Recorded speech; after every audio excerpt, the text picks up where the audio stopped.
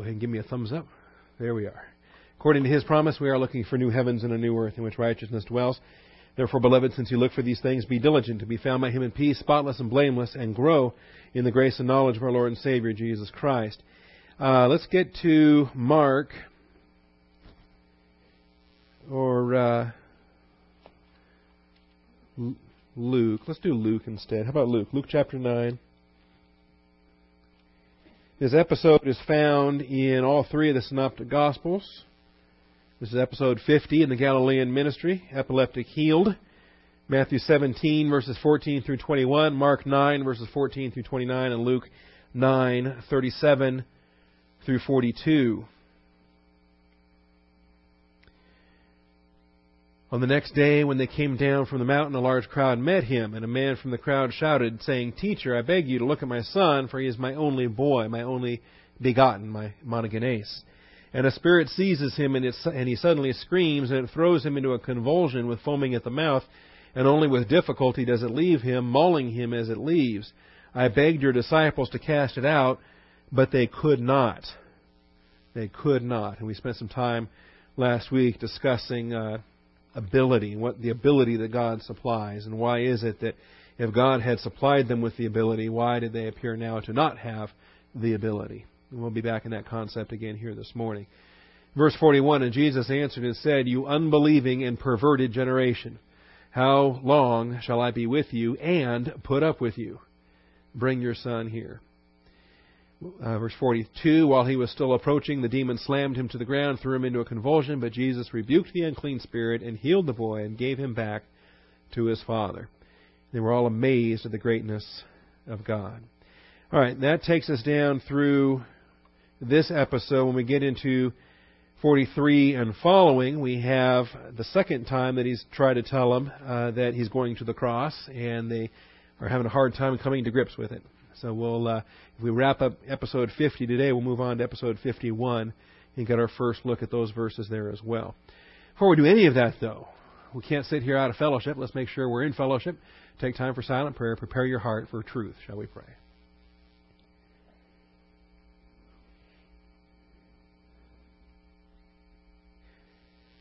Almighty Father, we thank you for the truth of your word. We thank you for your faithfulness in our lives day by day, for our prayer meeting this morning. Father, what a blessing that was to go through the Good Shepherd, the Great Shepherd, and the Chief Shepherd passages.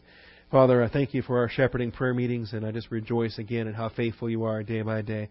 I thank you now for this time of study, and I ask for distractions to be set aside, and I ask for your teaching ministry as the Holy Spirit guides us in the truth. And I thank you in Jesus Christ's name. Amen. All right, this event features the inability of the disciples to cast out a demon. This is a fairly well-known text. In fact, believers that maybe don't know a whole lot about the life of Christ, they know a few things anyway. They know that He walked on water, and they know, a couple other things maybe. This is one I've kind of been amazed at with coworkers from years gone by when I used to work in the workplace. They would ask me about this passage. And I always remember thinking, that's kind of an obscure passage. I didn't think you'd be aware of that. But for whatever reason, it seems that this is a passage that folks are aware of, even if they're not diligent Bible students. And I don't know if it's because this is a passage where a miracle didn't work, this was a passage where God's power wasn't sufficient, or whatever it was. But it's a passage that has got people thinking, at least. And so I want to make sure that our thinking on this is on target, because this is not a problem on God's end of things. The disciples were not able to cast out the demons, but that's not because God was insufficient. It's because their faith was deficient, and we're gonna break that down for you in our message here this morning. So even unbelievers are familiar with this. We observe that while Jesus, Peter, James, and John were up on the Mount of Transfiguration, Andrew and the remaining disciples encountered a spiritual battle of their own. They encountered a demon who was resistant to their casting out. They also encountered scribes that were resistant to their teaching, scribes that were arguing with them in not just a debate, not a discussion, an argument. Let's not mince words with it. It's an argument. And it's kind of like husbands and wives, and they try telling their children, oh, we're just discussing. No, we're not. It's an argument, and that's what happens. So let's at least acknowledge it for what it is. Thirdly, This is an appeal that's made on the basis of mercy. Wonderful applications of mercy and some doctrines and things that we've studied in the past. We saw that as well with the Syrophoenician woman. Under point 4, we highlighted the Son, and then we went into all the details of the Synoptic Gospels. We looked at Matthew's details, Mark's details, and Luke's details to examine this particular lunatic. And, extra credit, you now know the meaning of lunatic, and you realize this is not a medical condition. Even though the Harmony of the Gospels titles this epileptic healed, this boy's condition had nothing to do with epilepsy, had nothing to do with a medical condition. It was a demonic affliction that had physiological effects. It was not a medical condition.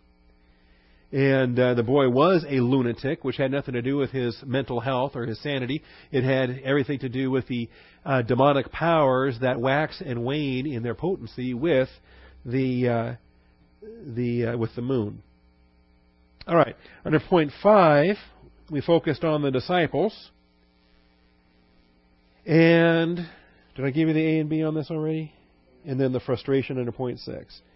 All right. The disciples had previously been given authority to cast out demons and to heal the sick. We realized from Matthew chapter 10 that when Jesus Christ gave them this authority, He was not giving them power, He was giving them authority in order to do this. That the expulsion of demons was not a matter of power. It was not an issue of whether God's omnipotence could overpower the demonic forces involved. It's not a power issue. It's an authority issue. Now, something we want to keep in mind, not only for this morning, but for some classes coming up in 1 Corinthians. If authority has been delegated, keep in mind that that does not go beyond what's been delegated. And it does not trump the one who delegated. See? We've got some issues where the Son is going to relinquish the kingdom back to the Father. Because all things were subject to the Son. But when it says all things are subject, it is evident that it is accepted. The one who did the subjection is accepted. That the Father did not submit Himself to the Son. But then when the Father subjected all things to the Son, that was everything except the Father. And so when the Son returns the kingdom back to the Father, at the victorious conclusion to the fullness of time, we're going to learn some very, I think, vital principles for us to understand in our own stewardship. Because we, you and I, in the church, operate under a delegated authority of the church. And so we want to understand what's been delegated, what has been undelegated or reserved for the Father Himself to deal with, or for the Son Himself to deal with. And there are things that we'll go into where the Father delegates certain work to the Son, He delegates certain work to the Holy Spirit, but He reserves particular things to Himself that He does not delegate. All right? Now, when it comes to casting out demons, it's not a power conflict between God's power and Satan's power. It is an expression of authority. However, in this instance, we're told, if you'll notice, actually Luke is not a good gospel to get this, so I'll just grab it from Mark, where we're told this kind. In verse 29, they ask, why could we not drive it out? And He said to them, this kind cannot come out by anything but prayer. Who do we pray to? We pray to the Father. That's right. That this was a particular rank of spirit, or this was a particular kind, genos, of spirit. We don't know. We study demonology, but we don't have a complete breakdown of kingdom, phylum, order, genus, species on the angelic realm. We don't exactly know the different races or the different species of demon. But we do know that there are different types. This kind, this genos, this kind, is reserved for the Father's own expulsion, the Father's own dealing. That's why it says through prayer.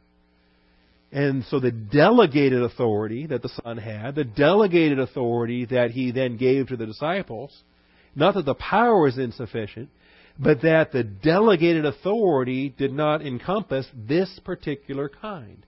This particular kind was reserved for the Father Himself to personally deal with. And if that's not entirely clear, or at least that's sparking more questions than answers at this point, just jot yourself a note and chew on it for a while. And you're going to see some things coming up down the road. For example, in Revelation 20, when the Gog-Magog rebellion is destroyed, it's not Jesus Christ who destroys it. Jesus Christ is seated on the throne, and the fire comes down out of heaven, and the Father is the one who does away with that final Gog-Magog rebellion. All right. So we have the disciples under point 5. We have the frustration under point 6. Jesus becomes frustrated by his unbelieving and perverted generation. That's his generation. The generation he lives in. See? And I think every generation is convinced they're the worst. Right? You know, my parents thought that our generation was just horrible because of, but their parents thought the same thing, right? Their parents thought that, Elvis Presley was the Antichrist. It was going to bring, you know what I'm saying? He was so worldly and so, he rocked his hips and different things, right? And then my parents' generation, they start having their babies in the 60s, and we know what the 60s was all about. But every generation thinks that this is as bad as it can get. Well, I actually tremble. I wonder what my kids and grandkids are going to see if the Lord delays. Goodness. You think, we're already in a society with no shame anymore. At least a generation ago they had public shame in some degree, but not anymore. Anyway, as far as the Lord was concerned, this unbelieving and perverted generation. No faith and a bunch of perverts. So it sounds like today. All right? And his ministry towards them was one of putting up with them. How long will I be with you and put up with you? All right? And I think that's a wonderful translation. I think that it's saying in the Greek there what it's saying in the English. How long am I going to put up with you? Now, he's not sinning. It's not. You're not carnal. You're not out of fellowship when you get frustrated. You do get out of fellowship if you allow your frustrations to trigger mental attitude sins. All right, and for some maybe that's a short step, but the frustration itself is not a sin because Jesus Christ, of course, was without sin. He was spotless and blameless as he hung upon the cross. So we see the frustration. We see that the frustration is allowed to be voiced. The frustration is allowed to be voiced. And that, I think, is a valid principle. It's one that maybe we don't teach on as thoroughly as we need to. As it says in the book of Job, the words of a man in despair belong to the wind. So, you know what? Let them blow off some steam. Go ahead and let them say whatever. If somebody is hurt, if somebody is frustrated, or if their soul is under attack, and they verbalize things, the book of Job says, in the wisdom literature there, says, it belongs to the wind. Let the wind carry it away. And if you have any kind of grace at all, you don't hold it against them. All right? Anything they say under those kind of conditions, the wind carried it away. I don't even want to bring it up ever again, as far as that goes. See? And, we're told in all this, Job did not sin with his lips. We're told that, you can express frustration and not be carnal. It's what the book of Lamentations is all about. You've got 5 laments there, 5 chapters of Lamentations. Several of your Psalms are individual laments or corporate laments or national laments. In many ways, a lament is a way to voice the hurt and make sure that you keep it oriented to God's provision and not just plunge into a mental attitude of anger or resentment or bitterness because of what you're faced with. So he vents a little bit here. He says, how long will I be with you and put up with you? He knows he's in his final year. He has survived his final Passover. The next Passover will be on a cross. So he's within a calendar year of the Passion. How long will I put up with you? And so you see that there. Now, there is reward for putting up. There is reward for enduring. There is reward for considering it all joy when you encounter various trials. It becomes his test and his work assignment to stay faithful throughout the whole process, but it's not profitable for them for the crowd to be putting him in that position.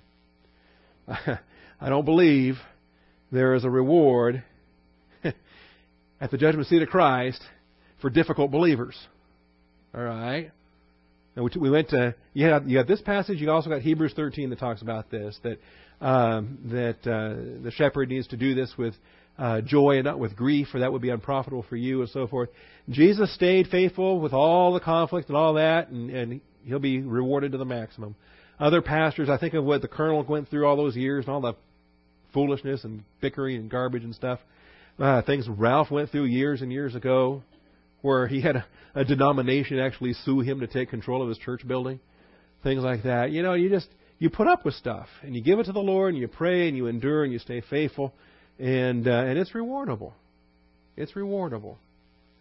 But you don't want to be. I wouldn't want to be a believer at the judgment seat of Christ who was the cause of this pastor getting so many rewards. Right? Because that doesn't mean that I'm entitled to anything, right? Well, I should get something, right? I gave him all these rewards. No, I believe there was wood, hay, and stubble there that you're going to watch go up in flames. All right. So anyway, there's more that we could do with that, but for this morning we will let that go. Let's talk about the expulsion. The expulsion. And let me get back to Mark 9 here.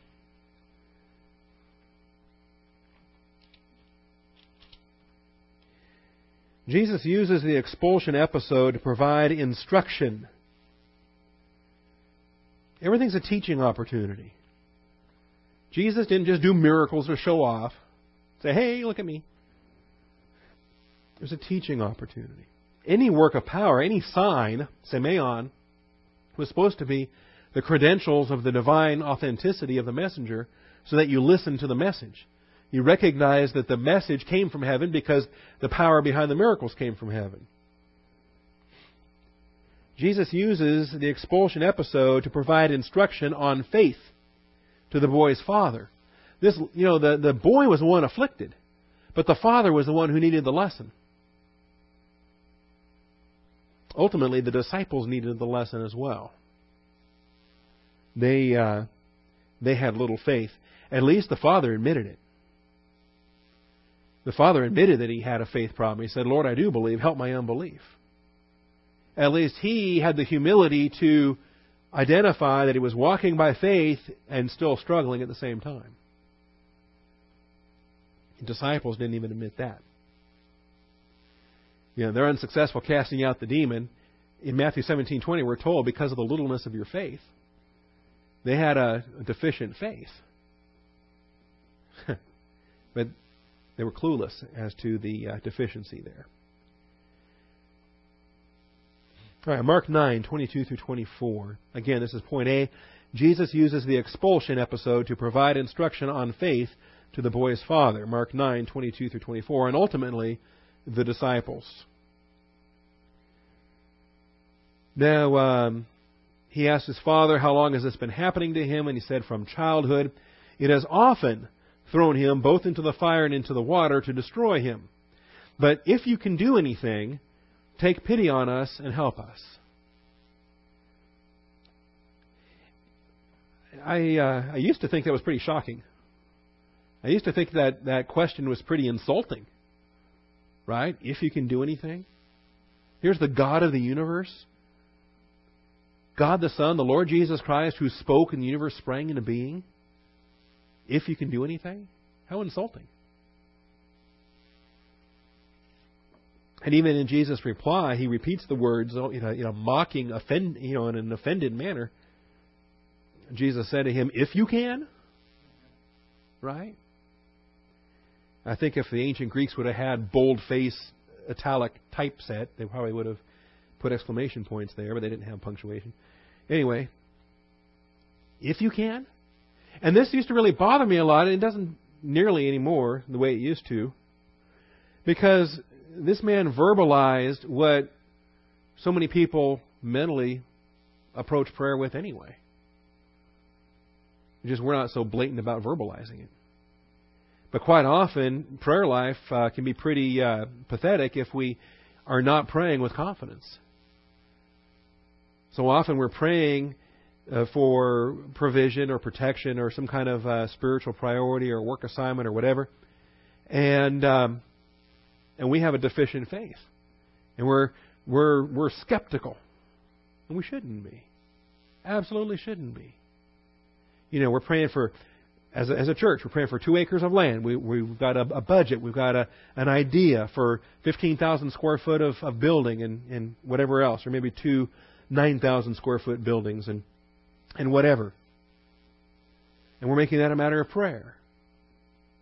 Well, what kind of prayers are we offering? Are we offering if you can do it prayers? Are we offering the prayers of, realize a couple of acres is probably $200,000, $250,000, $300,000, and construction's probably another $600,000. That's approaching $1 million. That's a lot of money.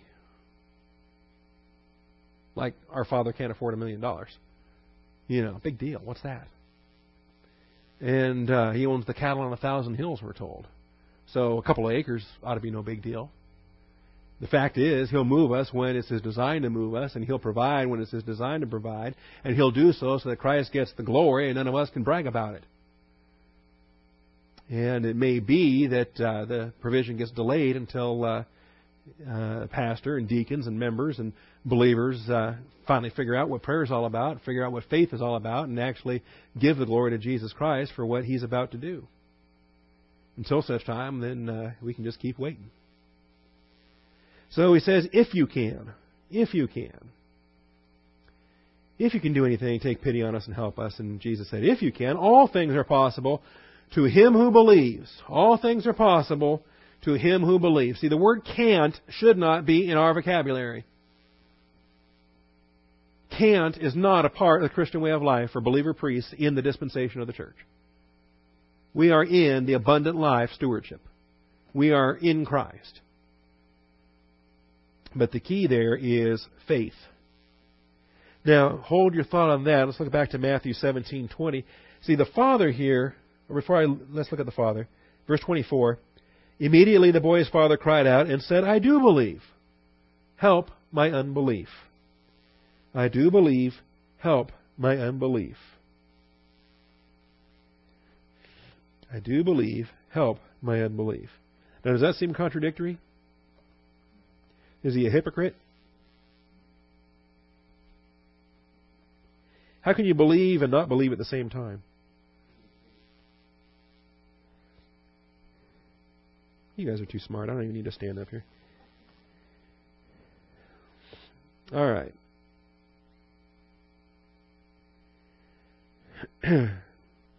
Now, is that too small?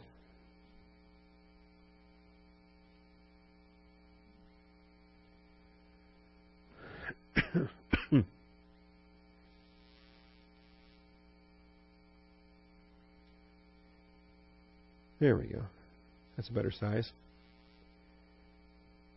I can't possibly study with text that large, but I can present it in the auditorium with text that large. All right. So immediately the boy's father cried out and said, you have the euthus, immediately, Mark's really big on euthus, Kraxos ha pater tu paidiou, the father of the boy, elegan, saying, and he says one word, he says pistuo, which is, I do believe, I am believing, right here, pistuo, just one word. So immediately cried out the father of the boy, saying, pistuo. Jesus said, all things are possible to him who believes. All things are possible to the pistuo, believing one. And immediately the father cried out, pistuo, I do believe, I am believing. Now it's a present active indicative verb indicating ongoing activity in present time, pistuo. I am believing. I do believe. I am believing. I am exercising faith, we might say. But then he immediately follows the pistuo with baithe. And this is what I was going to look up here. Help my apistia. You put alpha in front of pistia, and you've got unbelief. Right? Pistis is faith. Pistia is faith. apostia is unbelief. Now, the help here, baitheo, that's the verb I wasn't familiar with. Now, it's also a present indicative, not indicative, it's a present tense verb, it's an imperative, it's a command. So you have a present indicative, I do believe, paired up with a present imperative commanding God to do something, commanding God to help. All right, so I do believe, I exercise faith, I am believing. Well, at the same time, the imperative comes, the demand, the prayer request, help. Present active indicative from baitheo. If you want a Strong's number on that, it's number 997.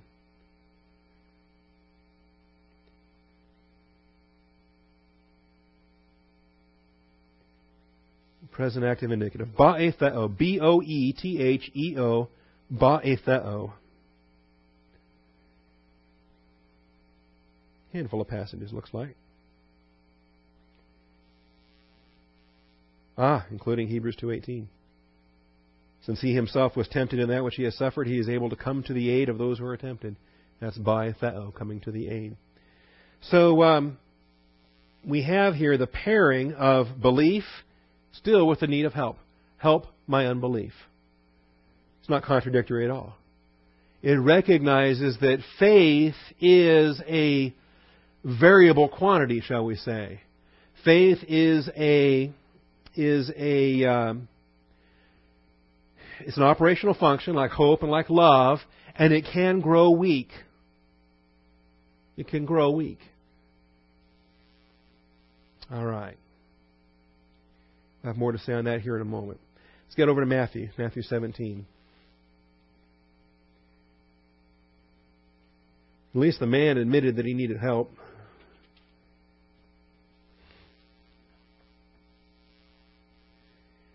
The disciples, when they were all clueless, trying to figure out why couldn't we cast out this demon, the disciples came to Jesus privately and said, why could we not drive it out? Could. Notice, could.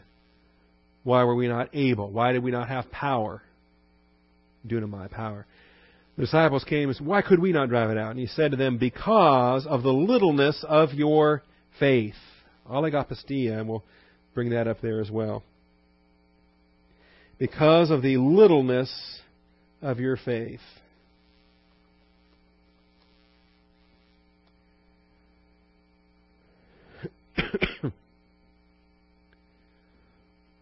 Ha delegeo tois diatein oligopistion humon.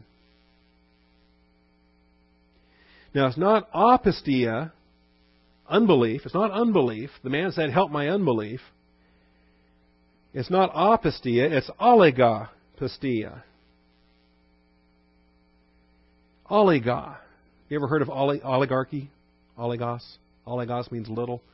An oligarchy is ruled by a small number, a privileged few is an oligarchy. Pretty much only pay attention to oligarchies in college level poli-sci courses and things like that. But anyway, and it's, I don't think there's another English word, common English word that uses the oliga. Is there? Oliga. Really? Okay. That's in common usage? Daily conversation? Oh, okay. Well, that's my problem. My common usage is I'm in the wrong place. All right, oligopistian. So it's not an unbelief. It is a little faith. It is a size comparison. It is a deficiency.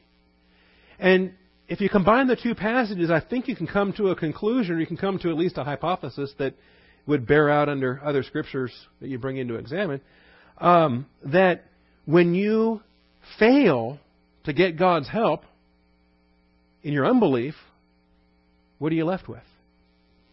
You're left with little faith. You're left with oligopistia, because you're trying to do it on your own.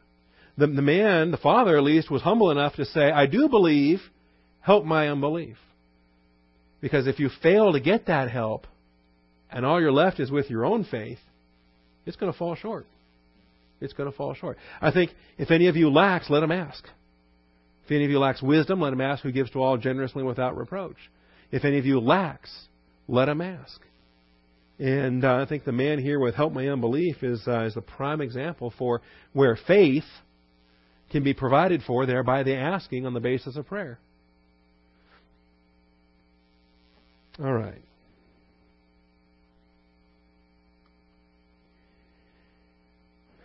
All things are possible. Is it point B? All things are possible to him who believes. All things are possible to him who believes. Now, do you have to believe on your own? No. The Father will help. Increased faith is provided. The fruit of the Spirit is faith. So, time spent in fellowship will produce faith as a fruit of the Spirit. Beyond that, faith cometh by hearing, and hearing by the Word of God. So, the more consistent you are in Bible class, your faith will increase. And then, as we pointed out, prayer is there for the asking. Help my unbelief. And the provision of prayer there in the basis of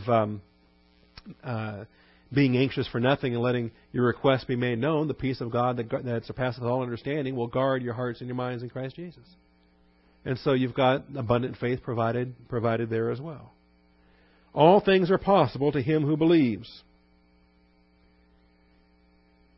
All things are possible to him who believes.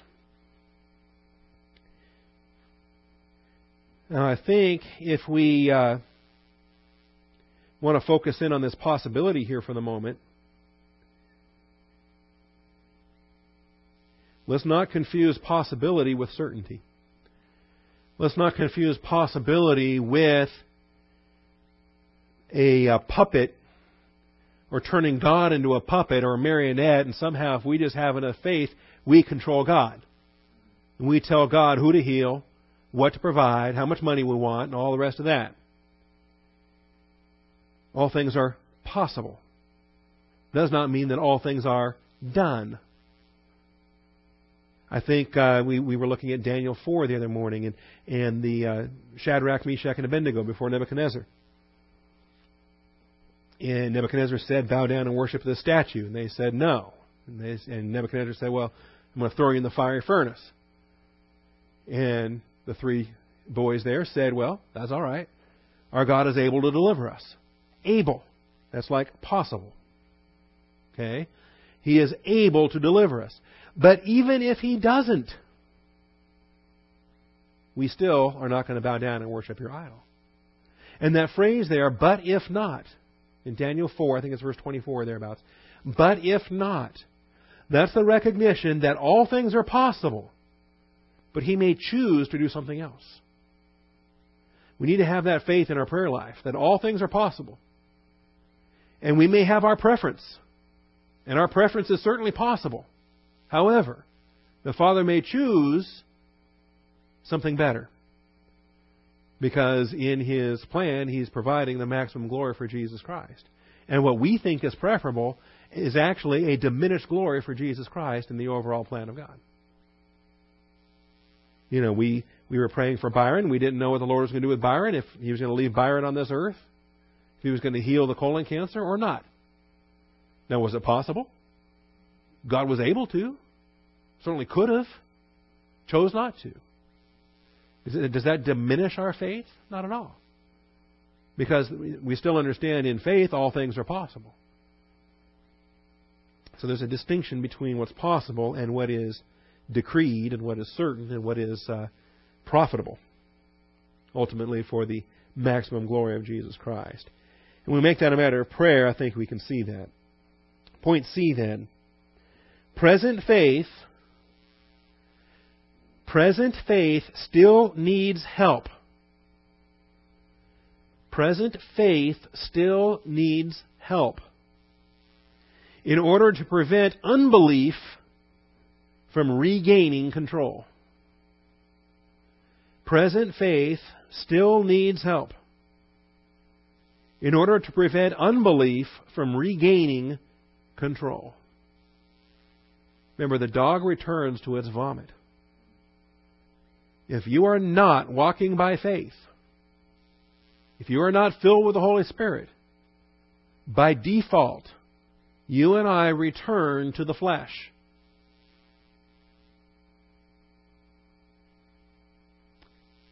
And that's the nature of it until we leave these bodies. Paul talks about it in Romans 6 and 7. Who will set me free from this body of death? That's why we're commanded to walk by faith. That's why we're ordered to walk in the light. And we can tie in not only Mark 9:24 with Romans 4:19 and 20. Let's look at that. Romans 4, verses 19 and 20.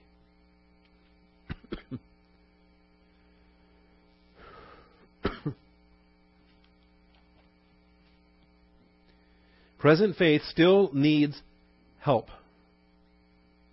Nothing wrong with asking for help. Is it immature? Are you a weak sister? Rapture sissy? No. You're supposed to ask for help. We're commanded to ask for help. The Lord asked the Father for help. We're commanded to ask for help. The Father wants us to ask for help. He is glorified when we do ask for help.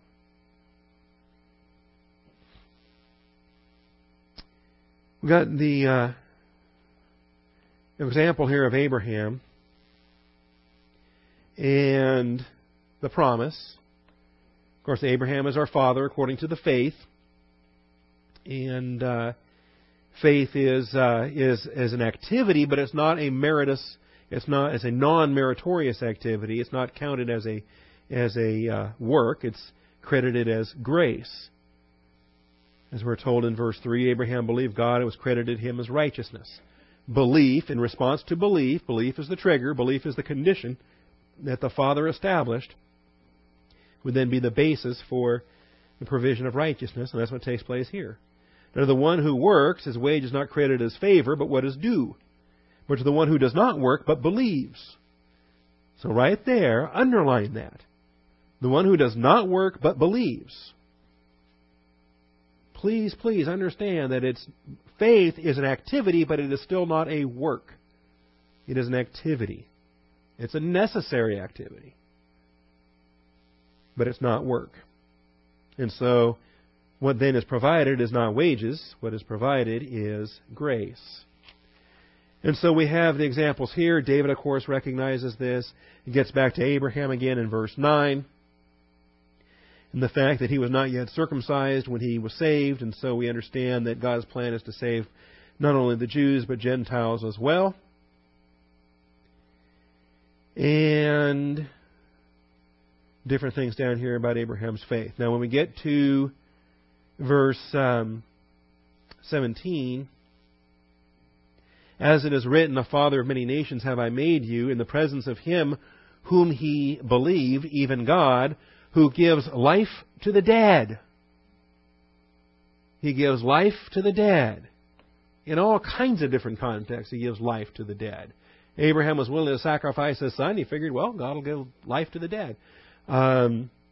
Jesus Christ, of course, rose from the dead. God gives life from the dead. Abraham was sexually dead at his advanced age. God gives life from the dead. I think that's the context of what we're dealing with here. Calls into being that which does not exist. In hope against hope, he believed. And I love that phrase, hope against hope. Because we have a living hope, although we live in a world without hope. The world provides no hope. And yet we have it all. In hope against hope, he believed, so that he might become a father of many nations according to that which was spoken, so shall your descendants be. God made promises about his descendants. And here he is, 90 years old, no children. Well, 80. He did finally become a father at 84 with Hagar. But notice the phrase in verse 19. Without becoming weak in faith. Okay? Now, there are pastors that want to pretend that verse is not in their Bible. And they want to teach faith as an absolute. You either have it or you don't. They teach faith like it's an absolute, black and white, on or off, pass-fail kind of grade. Now, we have a lot of absolutes in the Christian way of life, don't get me wrong. Salvation is an absolute. You're either saved or you're lost. You're either in Adam or you're in Christ. Absolute. There's no part way, kind of, sort of, halfway there. Filling of the Holy Spirit. Fellowship. You're either in fellowship or you're out of fellowship. You're either walking in light or you're walking in darkness. There's no kind of, sort of, halfway in fellowship. Right? Absolute. Absolute Sanctification, absolute spirituality. We've got a lot of absolutes in the Christian way of life. Faith is described in degrees of strength or weakness. That there are believers that are strong in faith. Stephen was one, full of grace and truth, strong in the faith. He began to present his testimony there in Acts chapter 7, and they put him to death for it. There are degrees of faith. And I believe that comes not only with maturity, but even beyond maturity. There are degrees of faith. And there are some believers that are spiritually gifted with a spiritual gift of faith. 1 Corinthians chapter 12. So without becoming weak in faith, how can your faith grow weak? How can your faith grow small? The disciples, their faith grew small. I think one thing that kind of shook their confidence was their inability to cast out this demon. Right? They uttered their command, or they waved their hand, or they did whatever their, I don't know if they had a particular hand motion or some kind of a incantation or phrase they used, or maybe they just had the old baseball, you're out of here. I doubt it. All right. I think that thumb ejection came with baseball. But whatever they did, they had a mechanism. They've been doing this for some time. All of a sudden, it wasn't working. Well, what's wrong with our faith? What's wrong with our power? What's wrong with us? Where's Jesus? We've got to get Jesus back. And even, the scribes thought he wasn't coming back, and they were kind of surprised that he was. And it really seemed in the spiritual battle there that the demons had the upper hand. Does that shatter your faith? If a prayer answer doesn't come the way you think it needs to come, you get a different answer than the one you were asking for. Does that shatter your faith? What causes faith to grow weak? See, this is where if you've got friends or loved ones that are in Pentecostal Christianity, and not even strictly the Pentecostals, a lot of the promise keepers, a lot of these, they get into this raw fervor, and they got to keep their excitement up. And if something drifts, if something goes wrong, well, there's something wrong with them. What's wrong with them? What's happened to my faith? I don't want to confuse emotional states with faith potency here. But there is a concept of weak in faith, just as there's a concept of strong in faith. There are degrees of faith. And some believers are stronger than others. Those with strength are not to simply please themselves, but to lift up and to bear the burdens of those without strength. That's how we come alongside. That's how we bear one another's burdens in the Christian way of life. And believers with the spiritual gift of faith ought to be at the front of the line, helping to carry the load. So he contemplated his own body, now as good as dead, since he was about 100 years old, and the deadness of Sarah's womb. So we have a double deadness going on here. All right. He's already passed this is what we call, this is sexual death. He was too old. And she was too old. Now, I don't exactly know about, there have been journal articles written about antediluvian menopause. All right. Or even childbirth. If you're going to live to be 900, what exactly are your childbearing years? Okay. We kind of got a grasp on it now when we live to be, 80 or 100 or whatever. But when you were living 900 years, can you imagine? How many babies are you going to have there? Kind of thing. So we don't know, all right? We have no clue. Abraham lived to be 175. Sarah had a baby at 90. She lived to be 127, I think was her total lifespan.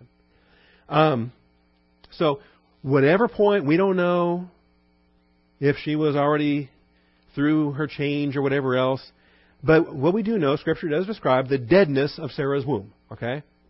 That much we do know. So we don't know how long it took or what age it hit or any of that. Don't need to know. We can just simply take face value for verse 19. They're both dead, reproductively speaking. Yet with respect to the promise of God, notice, he did not waver in unbelief. Now, you got a verb there for wavering, and you've got the same noun, apostia. You got unbelief there. So, there is a connection between weakened faith and unbelief. The prolonged unbelief, the wavering in unbelief, will actually weaken the faith. Yet with respect to the promise of God, he did not waver in unbelief, but grew strong in faith, giving glory to God. We have provision for a faith workout, as it were. How do you get strong in faith? How do you get strong in muscles? How do you get strong? How do you run a marathon, for example? You think it might take a day or two of training? Right? I'd do real well just to run down to Ethel's house. That would be,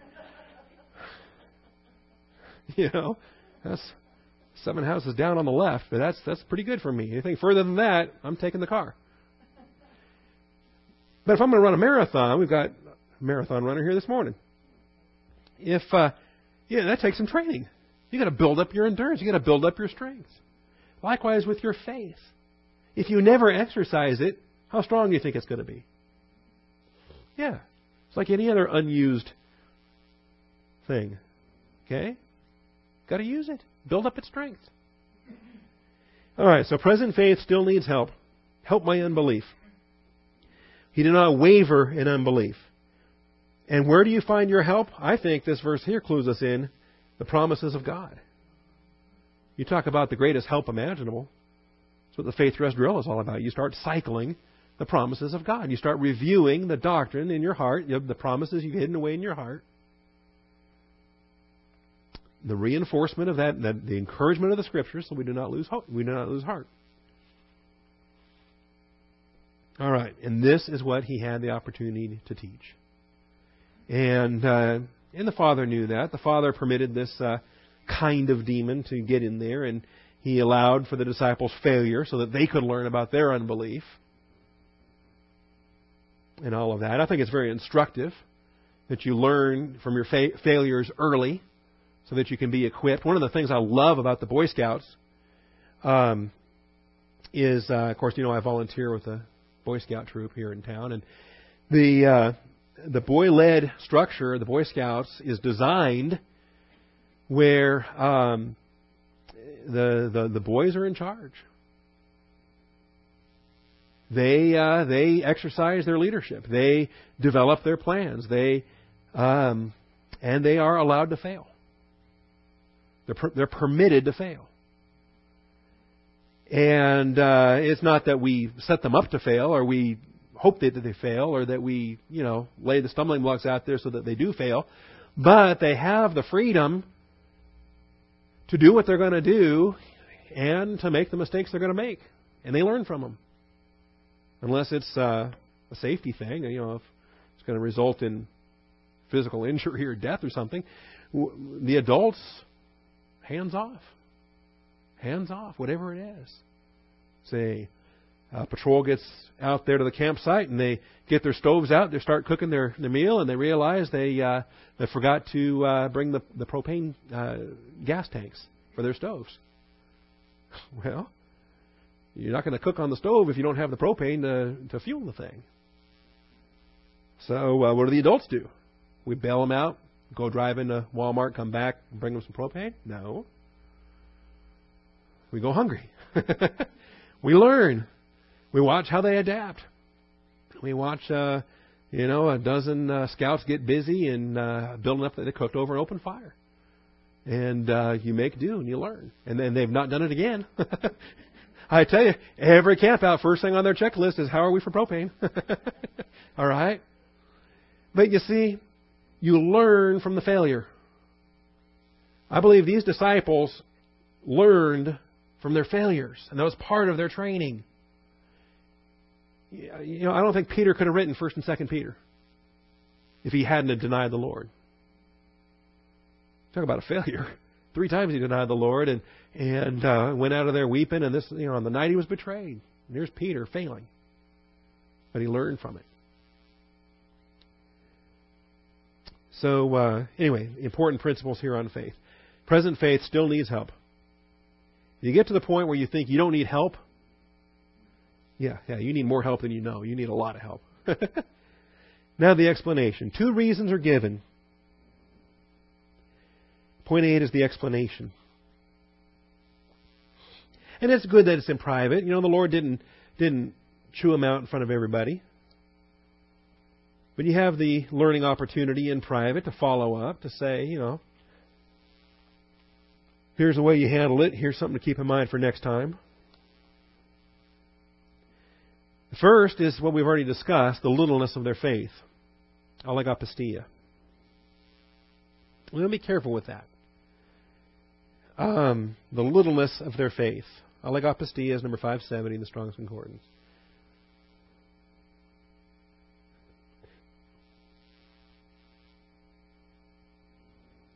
It's not the only reason, and we want to be careful with it. We don't want to, again, come to the idea that God's a puppet, and if our faith is strong enough, we can make Him do whatever we want.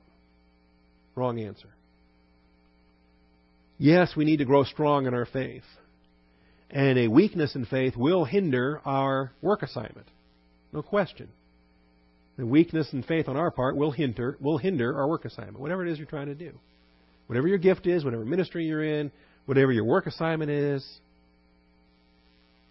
and your particular ministry. Remember, everybody's in ministry. A weakness of faith will hinder what you're trying to do for the glory of Jesus Christ.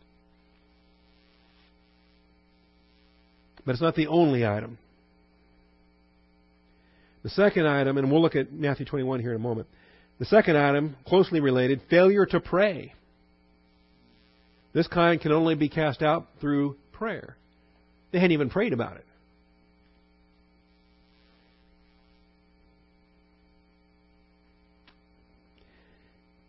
Couldn't imagine. Of course, we start every Bible class with prayer. We try to start everything with prayer. Before anything we do in the spiritual realm, we want to make certain that we're filled with the Holy Spirit, that we are properly oriented to glorify Jesus Christ, not be caught up in our own ego or our own things of what we think we're doing for ourselves. I couldn't imagine going to battle against demons without praying ahead of time. Checking to make sure my armor's on and whatever else. Or at the very least, maybe I did go into battle without praying ahead of time, and then I did the ejection maneuver, and the demon was still there laughing at me. I think now I'm getting to some serious prayer. At this point, they didn't even do that after the fact. They were just grumbling about, how come it didn't work? And getting into arguments with these scribes. See, they should have just told the scribes to stand back, and we got a prayer meeting going on. Failure to pray. All right, we see this in Matthew 17, 20 and 21. I also want to relate it over to the prayer application in chapter 21. The disciples came to Jesus privately and said, why could we not drive it out? Why were we not powerful enough? Why did we not have dunamis power? And He said to them, because of the littleness of your faith, because of your allegopistia.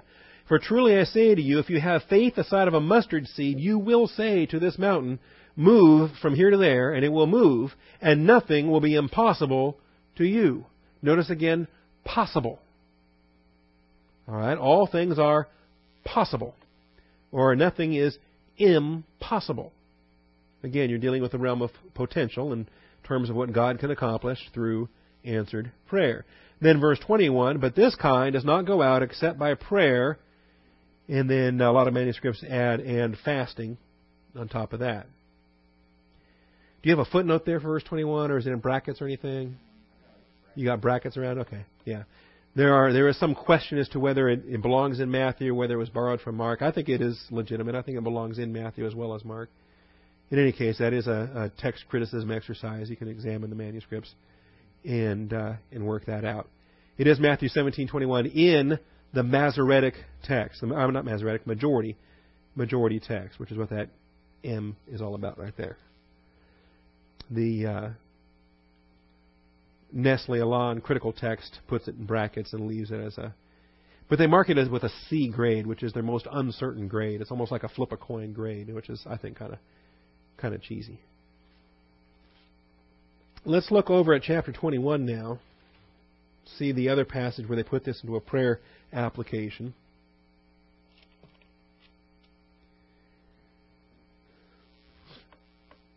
This is where he withers the fig tree, and they're all amazed.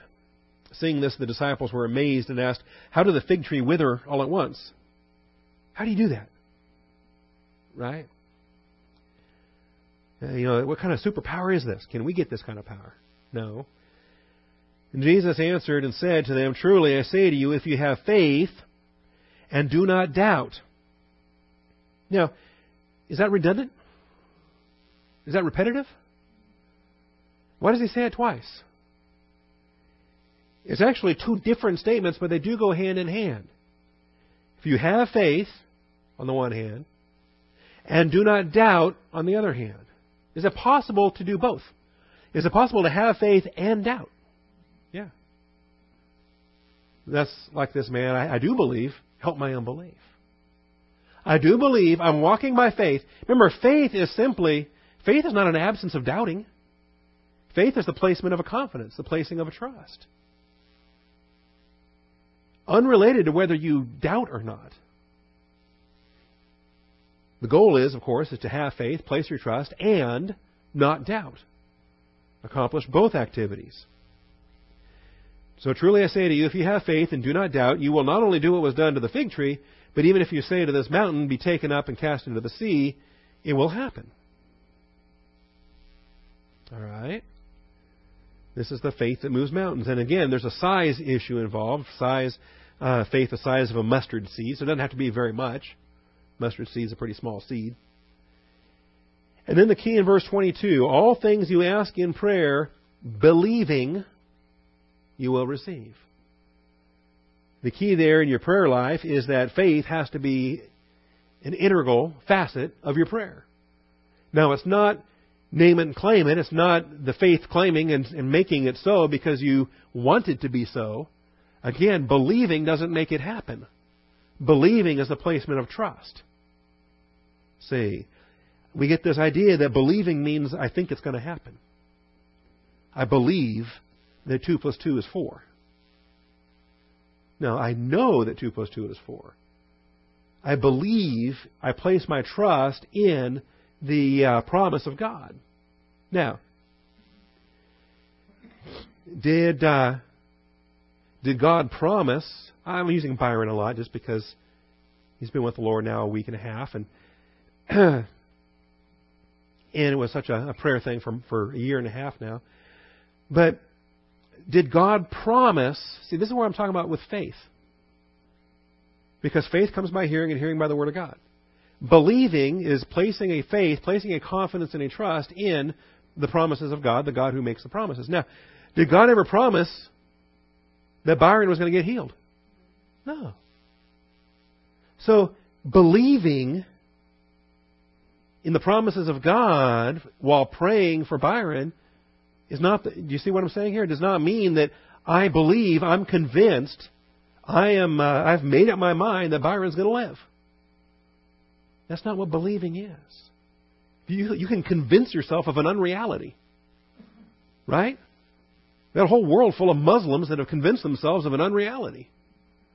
And they believe it. Does that make it true? But that's where their confidence is. They're confident that they can blow themselves up and go catch some virgins or whatever. Okay? Now, I want you to understand that when we teach all things you ask in prayer, believing you will receive, you've got to understand what believing is. You've got to understand what the... you can't take this in isolation from other passages that, if you ask for something apart from God's will, is He going to hear you? No. All right. Anyway, like I say, you guys are way ahead of me on this. Finally, the last thing I'll say here. This kind of demon.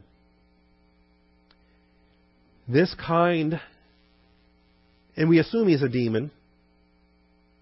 He's called a spirit. Demons are spirits, and fallen angels are also spirits. I think with the insanity, the mindless insanity of this one, I think it's more likely to be a demon rather than a fallen angel. But there too, we've got all these different kinds, species, as it were, genos, in the Latin genus. This particular genus of demon provides us a remarkable observation regarding spiritual genera. That's the plural of genus. All right? If you're not big on Latin. I'm not either. I had to look it up. Spiritual genera. How many different species of principalities and powers are there? We don't know. We know that there are principalities, powers, rulers, and authorities. So that seems to be 4 different classifications there. How does that work? Are they different races? Are they different colors? Different shapes? Different number of wings? We've got cherubim. We've got seraphim. Okay. We know that Satan was a cherub. He was the Messiah cherub from Ezekiel 28. And is it possible to get promoted? If you're a faithful cherubim, can you become a seraphim? And go from 4 wings to 6 wings? Remember, Clarence was just trying to get his first pair of wings. The theology of Jimmy Stewart. Yeah, that movie's got some problems, and you probably know that already. All right. But this kind of demon, and I'm just going to leave you with this to think about. We don't have the answers today, but down the road, if it's been on my mind for some time that, of course, I'm still a young guy, but someday down the road, I truly want to do an exhaustive study on angelology, on demonology. I really think that, the copyright on Merrill F. Unger is, do you know, Ethel? I mean, it's like, didn't he write in the 30s? Earlier than that? Okay.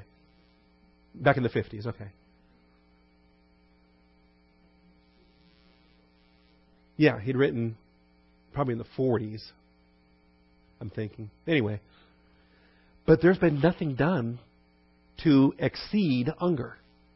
Everything written on demons since then has referenced Unger, has depended on Unger, but to my knowledge anyway, the theology on planet Earth has not gone beyond Merrill F. Unger in biblical demonology. And that's unfortunate. For 50 years, 60 years, there ought to be something beyond what Unger has done with it.